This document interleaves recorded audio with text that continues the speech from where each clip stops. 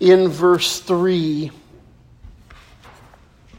For I delivered to you as of first importance what I also received, that Christ died for our sins in accordance with the Scriptures, and that he was buried, and that he was raised on the third day in accordance with the Scriptures. That he appeared to Cephas, then to the 12, then he appeared to more than 500 brothers at one time, most of whom are still alive, though some have fallen asleep. Then he appeared to James, then to all the apostles. Last of all, as to one untimely born, he appeared also to me. For I am the least of the apostles, unworthy to be called an apostle, because I persecuted the church of God. But by the grace of God, I am what I am. And his grace toward me was not in vain. On the contrary, I worked harder than any of them, though it was not I, but the grace of God that is with me. Whether then it was I or they, so we preach, and so you believed. Lord,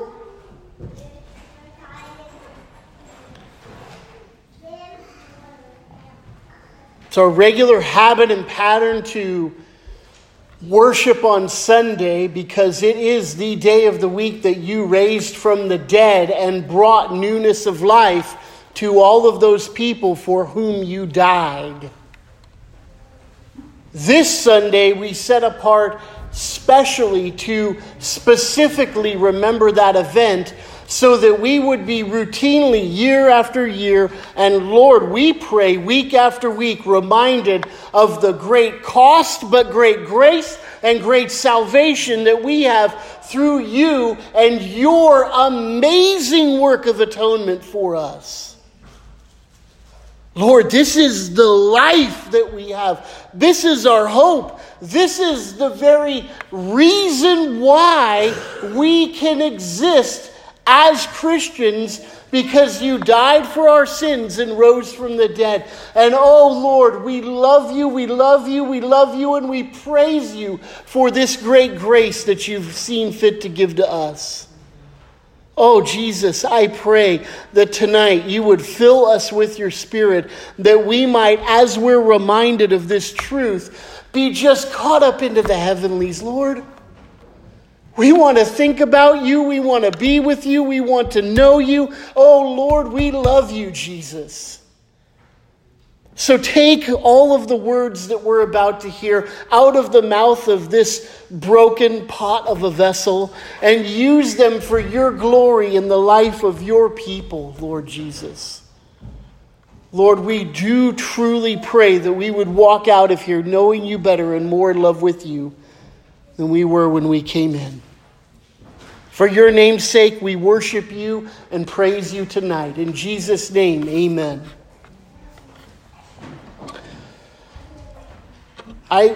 When I was in Bible college, I went to Israel. If you can ever do that, it's certainly something that is worth doing. It's not because you go to these places and, some people think of it kind of like kissing the Blarney Stone, right? You know what I mean? You're in Ireland and you lean over the thing and you hopefully get the luck or whatever, right? Well, some people have the idea of you go to Israel and you go to these holy sites and you get some of the holy mojo from whatever happened there that rubs off on you. Don't go there thinking that. Let me dispel that myth right now. No, we go there because we see things and places that we can look at in the Bible and know and have our faith strengthened. Not that we have to go there to have our faith strengthened, but it certainly is a good thing to do. And I remember on my trip that we were going all around and seeing all the sights, and we got to the Garden Tomb, and it was pouring rain, like yesterday. You know, yesterday when that storm come through and it was just like dumping for like a half hour like crazy? It was like that.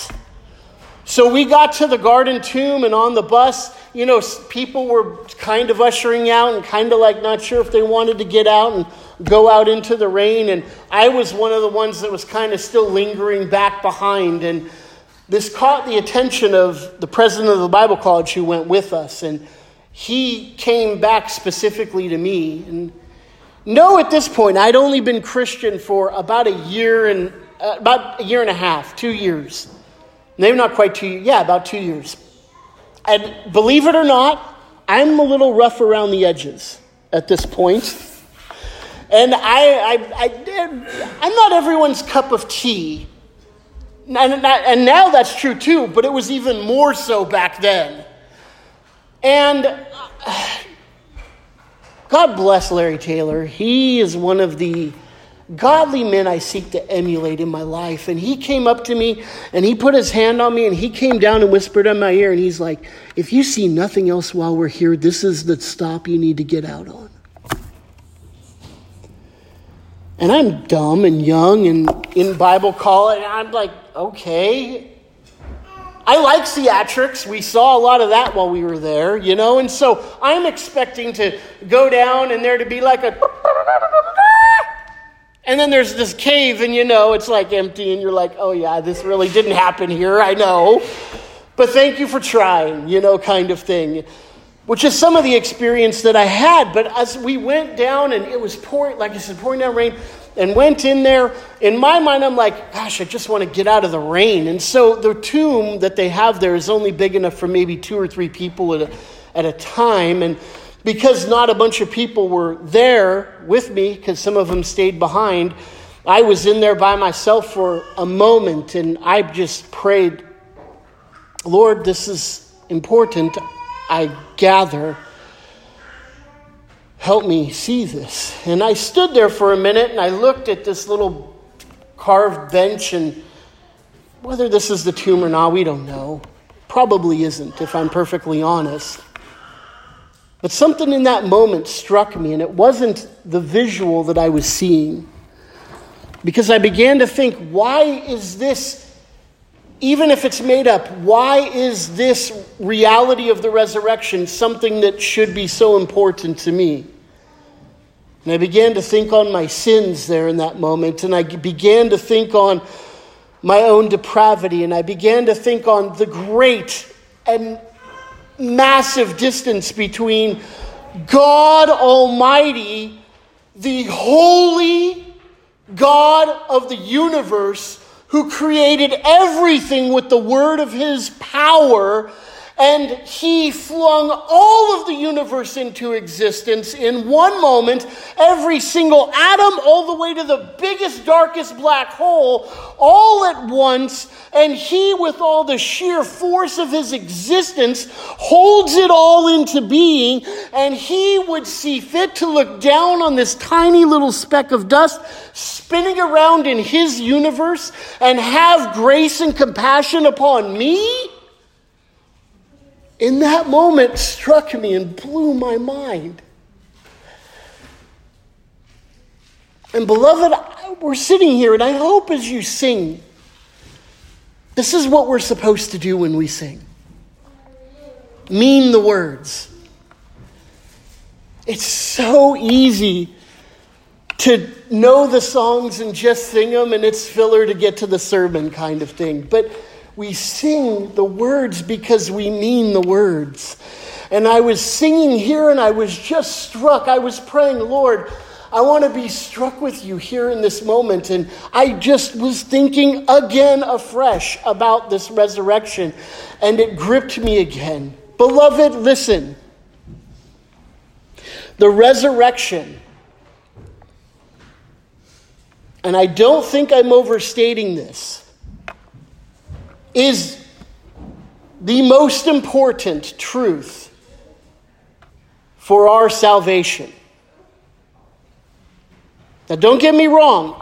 the cross and the resurrection is like a car with an engine and the wheels. You can't have one without the other, right? You have no engine and a car with wheels, you're not going anywhere. You might as well walk. You have an engine in a car without wheels, again, you're not going anywhere, even if that engine runs.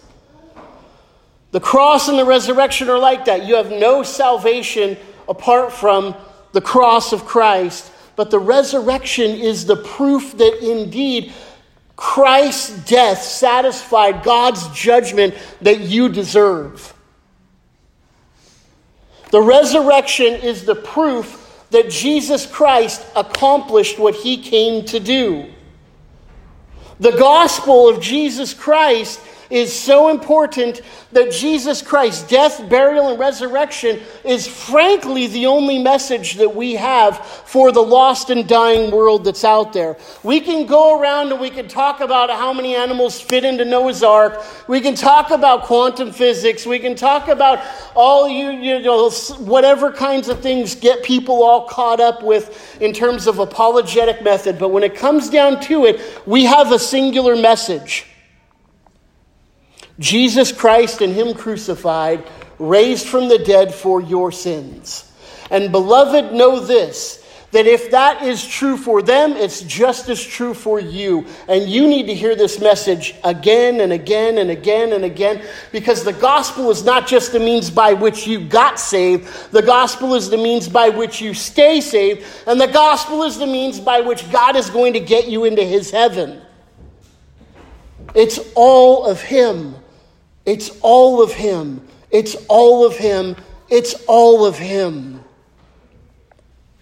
The resurrection is the most important truth. In fact, he goes on here in 1 Corinthians 15 to say this. Now, if Christ is proclaimed as raised from the dead, how can some of you say there is no resurrection of the dead? But if there's no resurrection of the dead, then even Christ hasn't been raised. And if Christ hasn't been raised, then our preaching is in vain and your faith is in vain. Feel the weight of that. If there is no resurrection from the dead, then Christ hasn't been raised. Then there is no faith. This is why I say the resurrection is the singular most important truth, because if there is no resurrection, the rest of this is worthless. You sitting here listening to me talk, singing songs, going to partake of communion is worthless. Every prayer you've ever prayed is pointless. But if it is true, and it is, and if the gospel is true, and it is, then beloved, it is the very life for us. There is nothing more important than these truths right here. When I tell people, I'm in the funeral industry, I get a couple of different reactions. Sometimes, like this morning, I was going through the local drive-through coffee place, and as I was going through, of course, they talk to you, hey, how's it going, what's up, woohoo, kind of thing, right? And as I'm engaging this person says to me, so what do you do? And I say, I work at a funeral home. And this is the reaction that I typically get. Oh, your drink will be up in a minute. and that's, yeah, I get it. People, especially in our culture, don't deal with death well. The other reaction I get is they want to hear stories. Ooh, it's so interesting. Ooh, tell me about it. But one thing nobody ever has done yet, and I can imagine nobody's ever going to do, is say, so, how many people have you seen rise from the dead? How many? Huh? 3? 4? 1? Huh? Of course, that's not a question anybody's going to ask. Why? Why does nobody ask me that question? sitting in the window of the drive-through coffee joint? Why does nobody ask me that question when I'm talking with them across the table at a meal or over at one of the other places? Why does that question not get asked? Because people don't raise from the dead.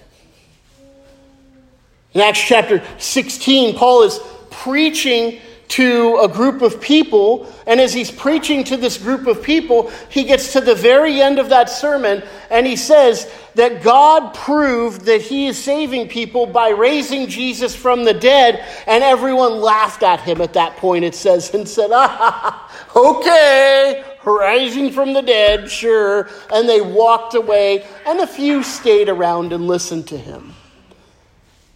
But they laughed at him because people don't raise from the dead. So it is something absolutely miraculous, absolutely unique in history, absolutely radical for us to hinge our entire faith on an act that we all admit doesn't ever happen.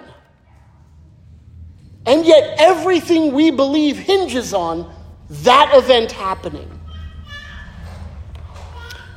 Look back at Luke with me. Luke chapter 24. Luke 24.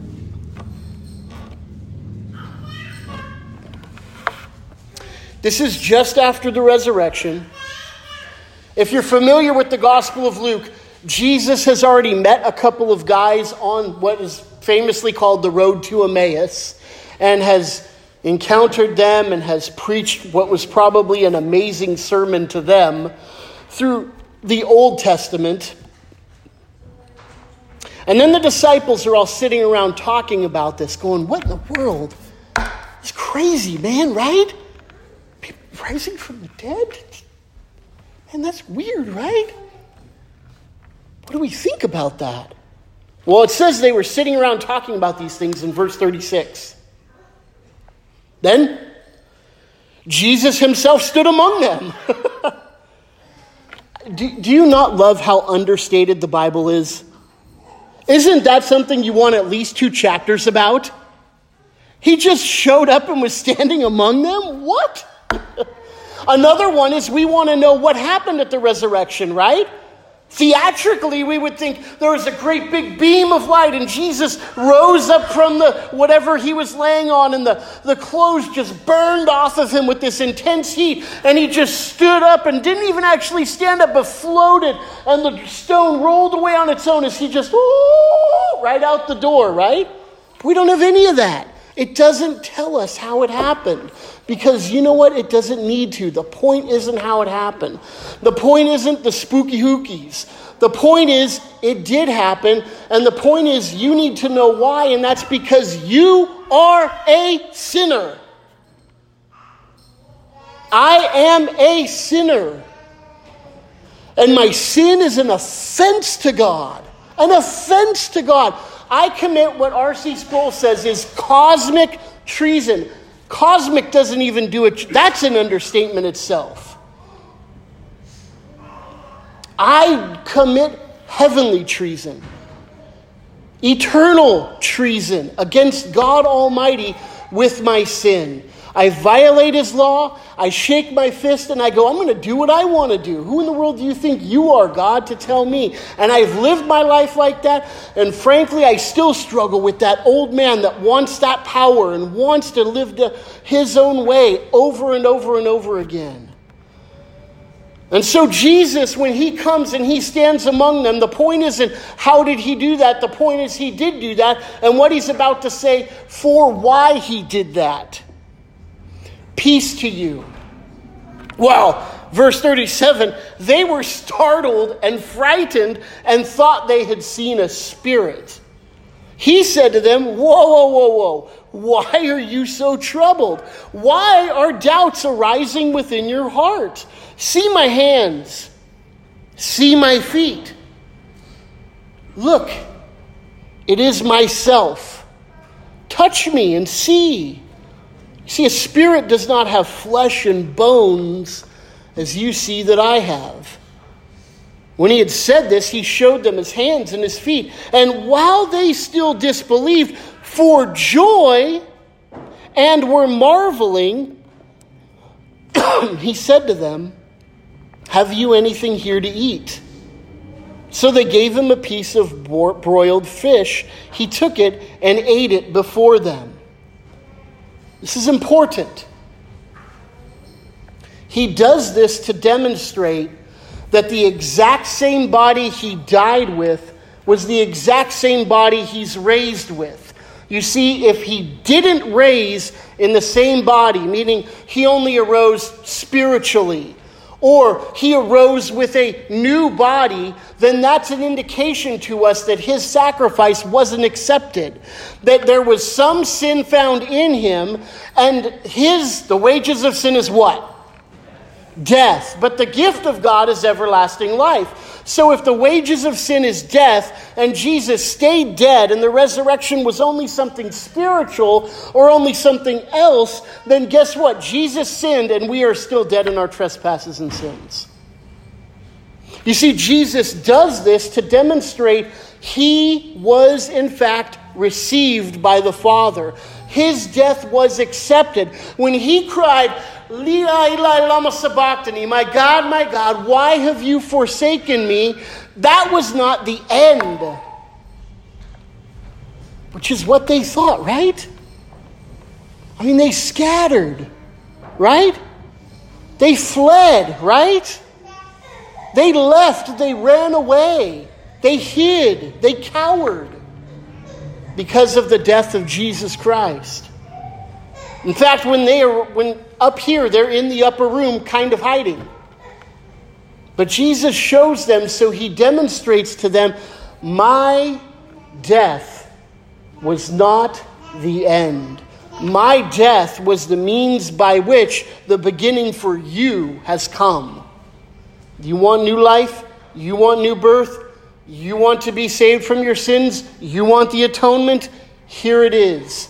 Proof right in front of you. In fact, he goes so far as to eat, to show them, yeah, I'm still a guy. A resurrected, glorified man. So then he said to him, "These are my words that I spoke to you while I was still with you. Everything written about me in the law of Moses, the prophets, and the Psalms must be fulfilled." Then he opened their minds to understand the scriptures, and he said to them, "Thus it is written that the Christ should suffer and on the third day rise from the dead, and that repentance for the forgiveness of sins should be proclaimed in his name to all the nations, beginning from Jerusalem.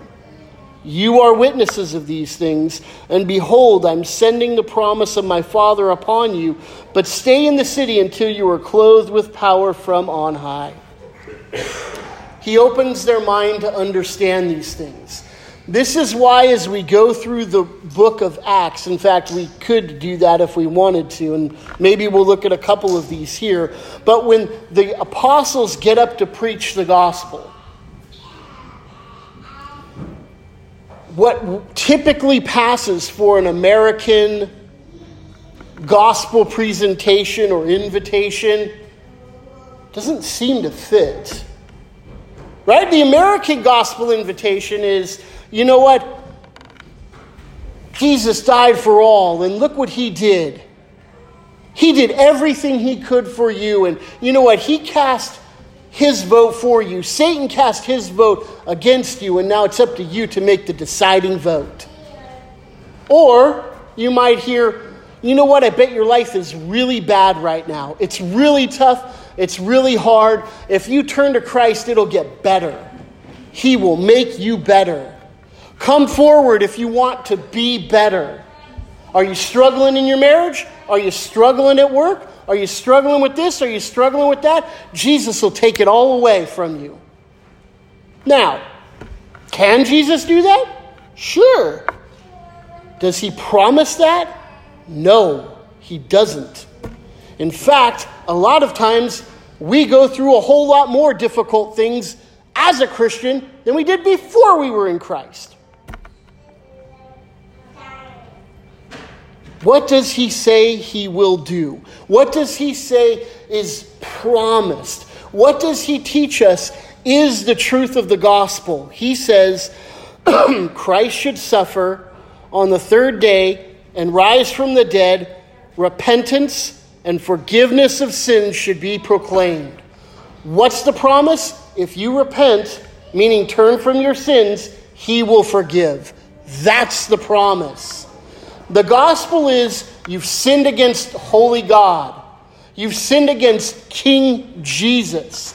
And in his authority, he stands in judgment against you in all righteousness, in all holiness, in all judgment.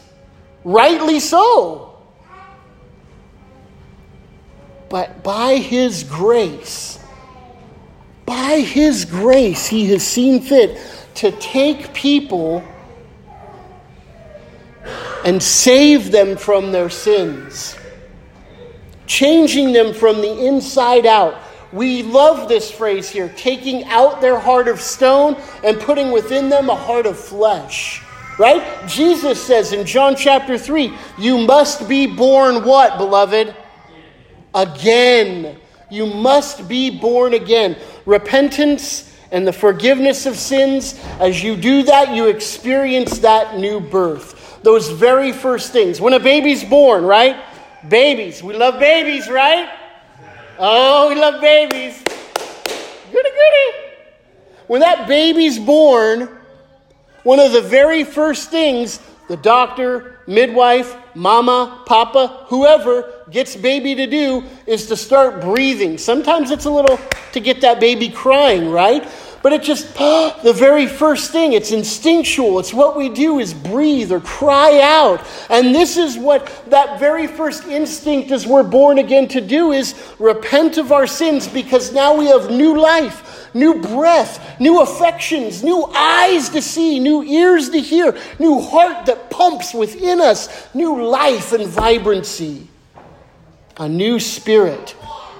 And we, as we repent and believe in the Lord Jesus Christ and trust in this act, death, burial, and resurrection, for me personally, I am renewed and forgiven of all my sins, right? 1 John chapter 1, that if you confess your sins, repent, God is faithful and just to forgive you of your sins and cleanse you of all unrighteousness. That's the gospel message. Frankly, that's harder to preach because it doesn't mean a better you. It means a forgiven you. You still might have all your warts and all.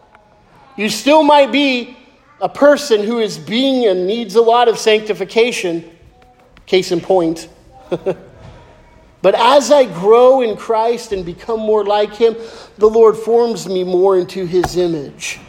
But the message of the gospel that's a difficult one. And it was in Jesus' day. It was in the apostles' day. There's a lot of pushback against it. But they preached the resurrection over and over. Let's look at a couple of them. Acts chapter 2.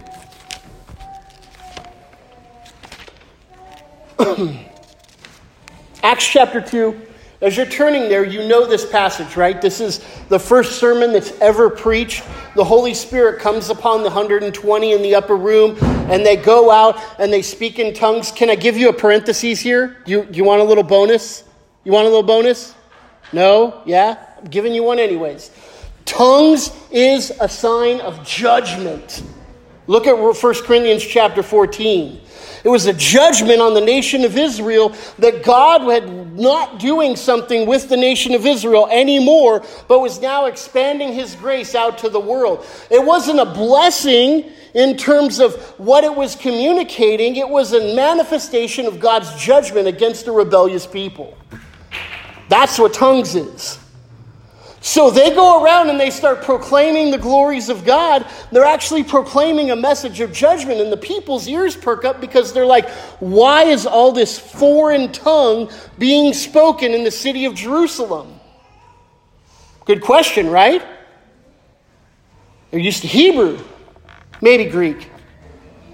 But in Acts 2, you see all manner of tongues being spoken there. And they're proclaiming the glories of God. They gather everybody together, multitudes of people. And Peter stands up as this multitude is gathered, and he lays the hammer down. He says, King Jesus came in the lineage of David, and you rejected him. He came to sit on David's throne, and you killed him. What are you going to do with that? Now, that's my paraphrase. But read it. That's what he says. No altar call. No, with your eyes closed and your hand lifted high. It was King Jesus, God Almighty, Son of God in the flesh, came, and he is King of kings and Lord of lords, and you took him and you pinned him to a tree and watched him die. They said, what must we do to be saved?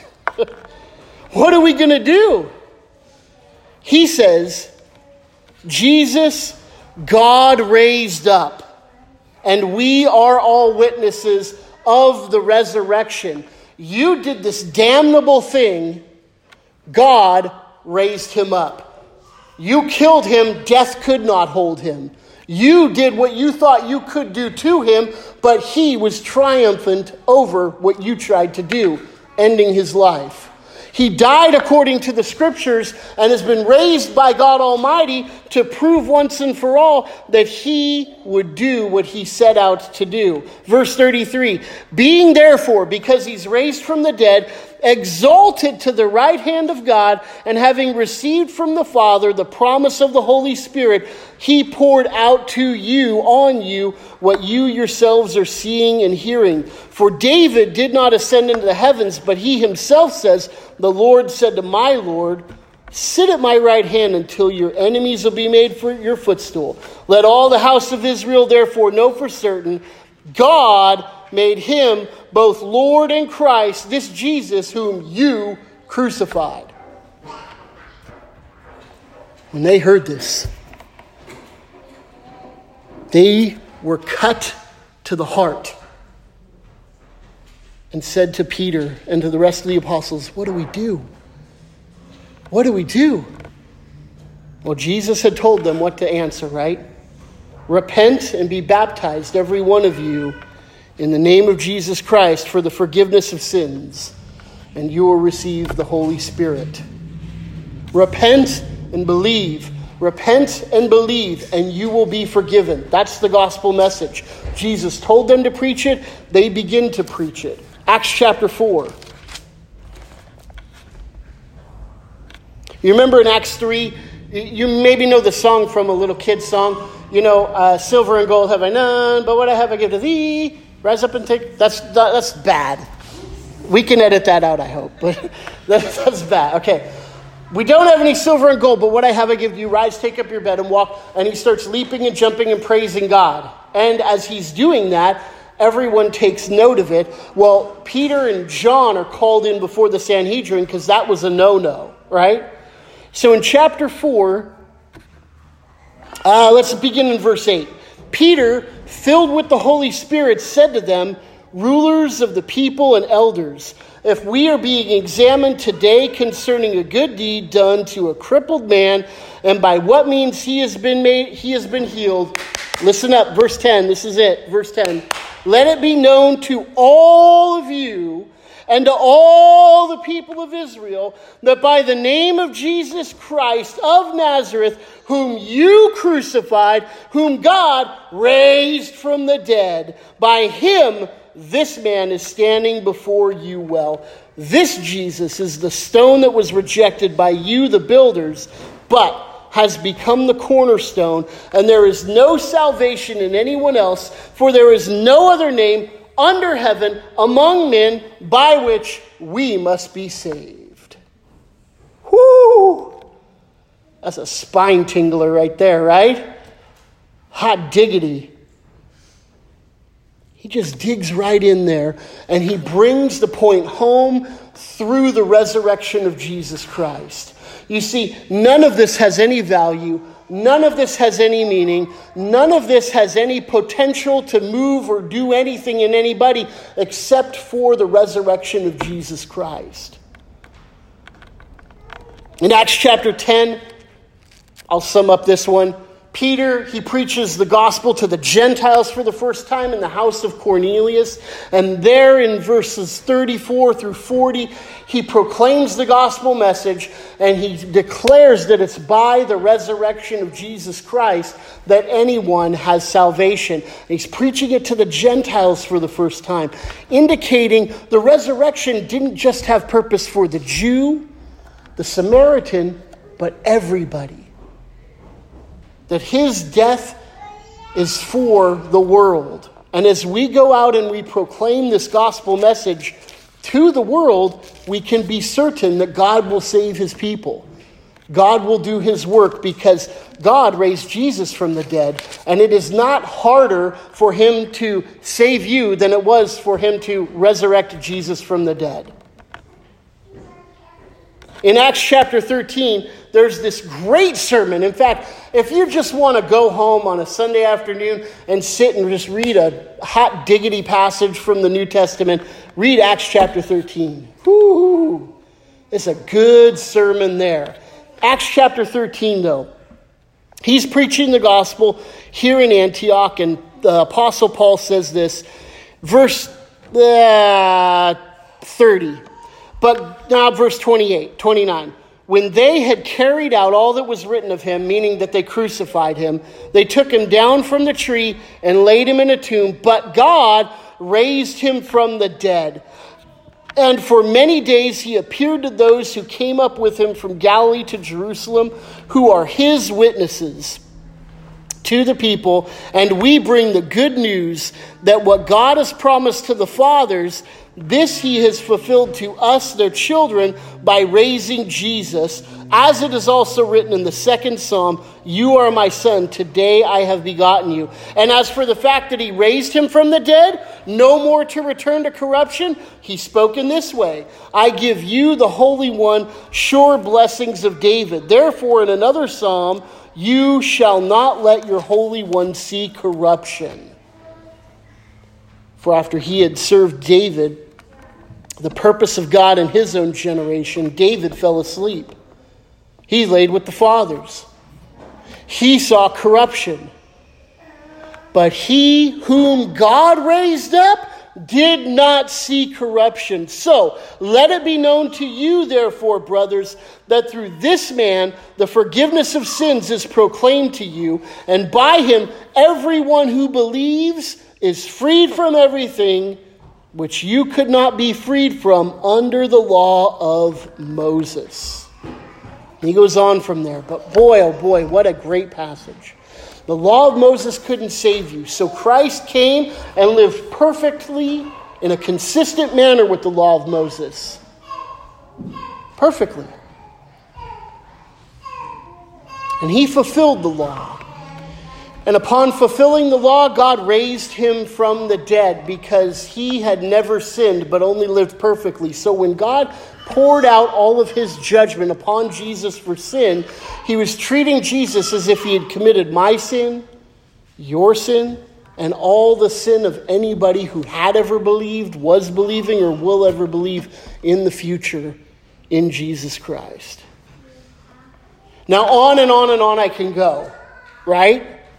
The resurrection is vital to us. So when we come together here on this Easter Sunday, and we don't come together just to hear a really nice, good pep talk. You know, some people, preach sermons out of the resurrection passage and say, you know what, God rolled away his stone, now he's giving you the power, you can roll away your stones. That's absurd.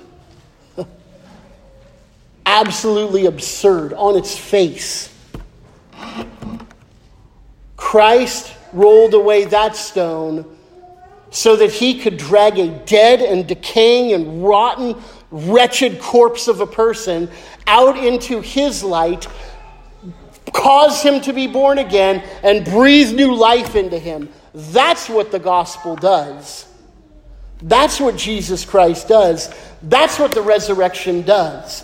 when we come together and we worship every Sunday, but especially here on this Easter Sunday, we're reminded of the power of God in saving us from our sins and the resurrection of Jesus Christ and our resurrection. We look forward to the day where we're going to be with him. And I would be remiss if I didn't read one of my most favorite passages as we close from 1 John. 1 John chapter 3, you probably know where I'm going already. See, I like behold better. I'm going to use that, okay? Sorry, ESV. Behold, what kind of love the Father has given to us, that we should be called the children of God. We are. We are the children of God. You see, the reason why the world does not know Jesus, does not know him, does not know us, is because they did not know him. But beloved, we are God's children now. And what we will be like has not yet been revealed now. But we know that when he appears, when Jesus appears, we shall be like him. How was Jesus upon the resurrection? Well, he still was a man, wasn't he? But he was glorified. So what will we be like? We don't know, but we know this, that when he appears, we shall be like him because we shall see him as he is. This is the resurrection hope, beloved.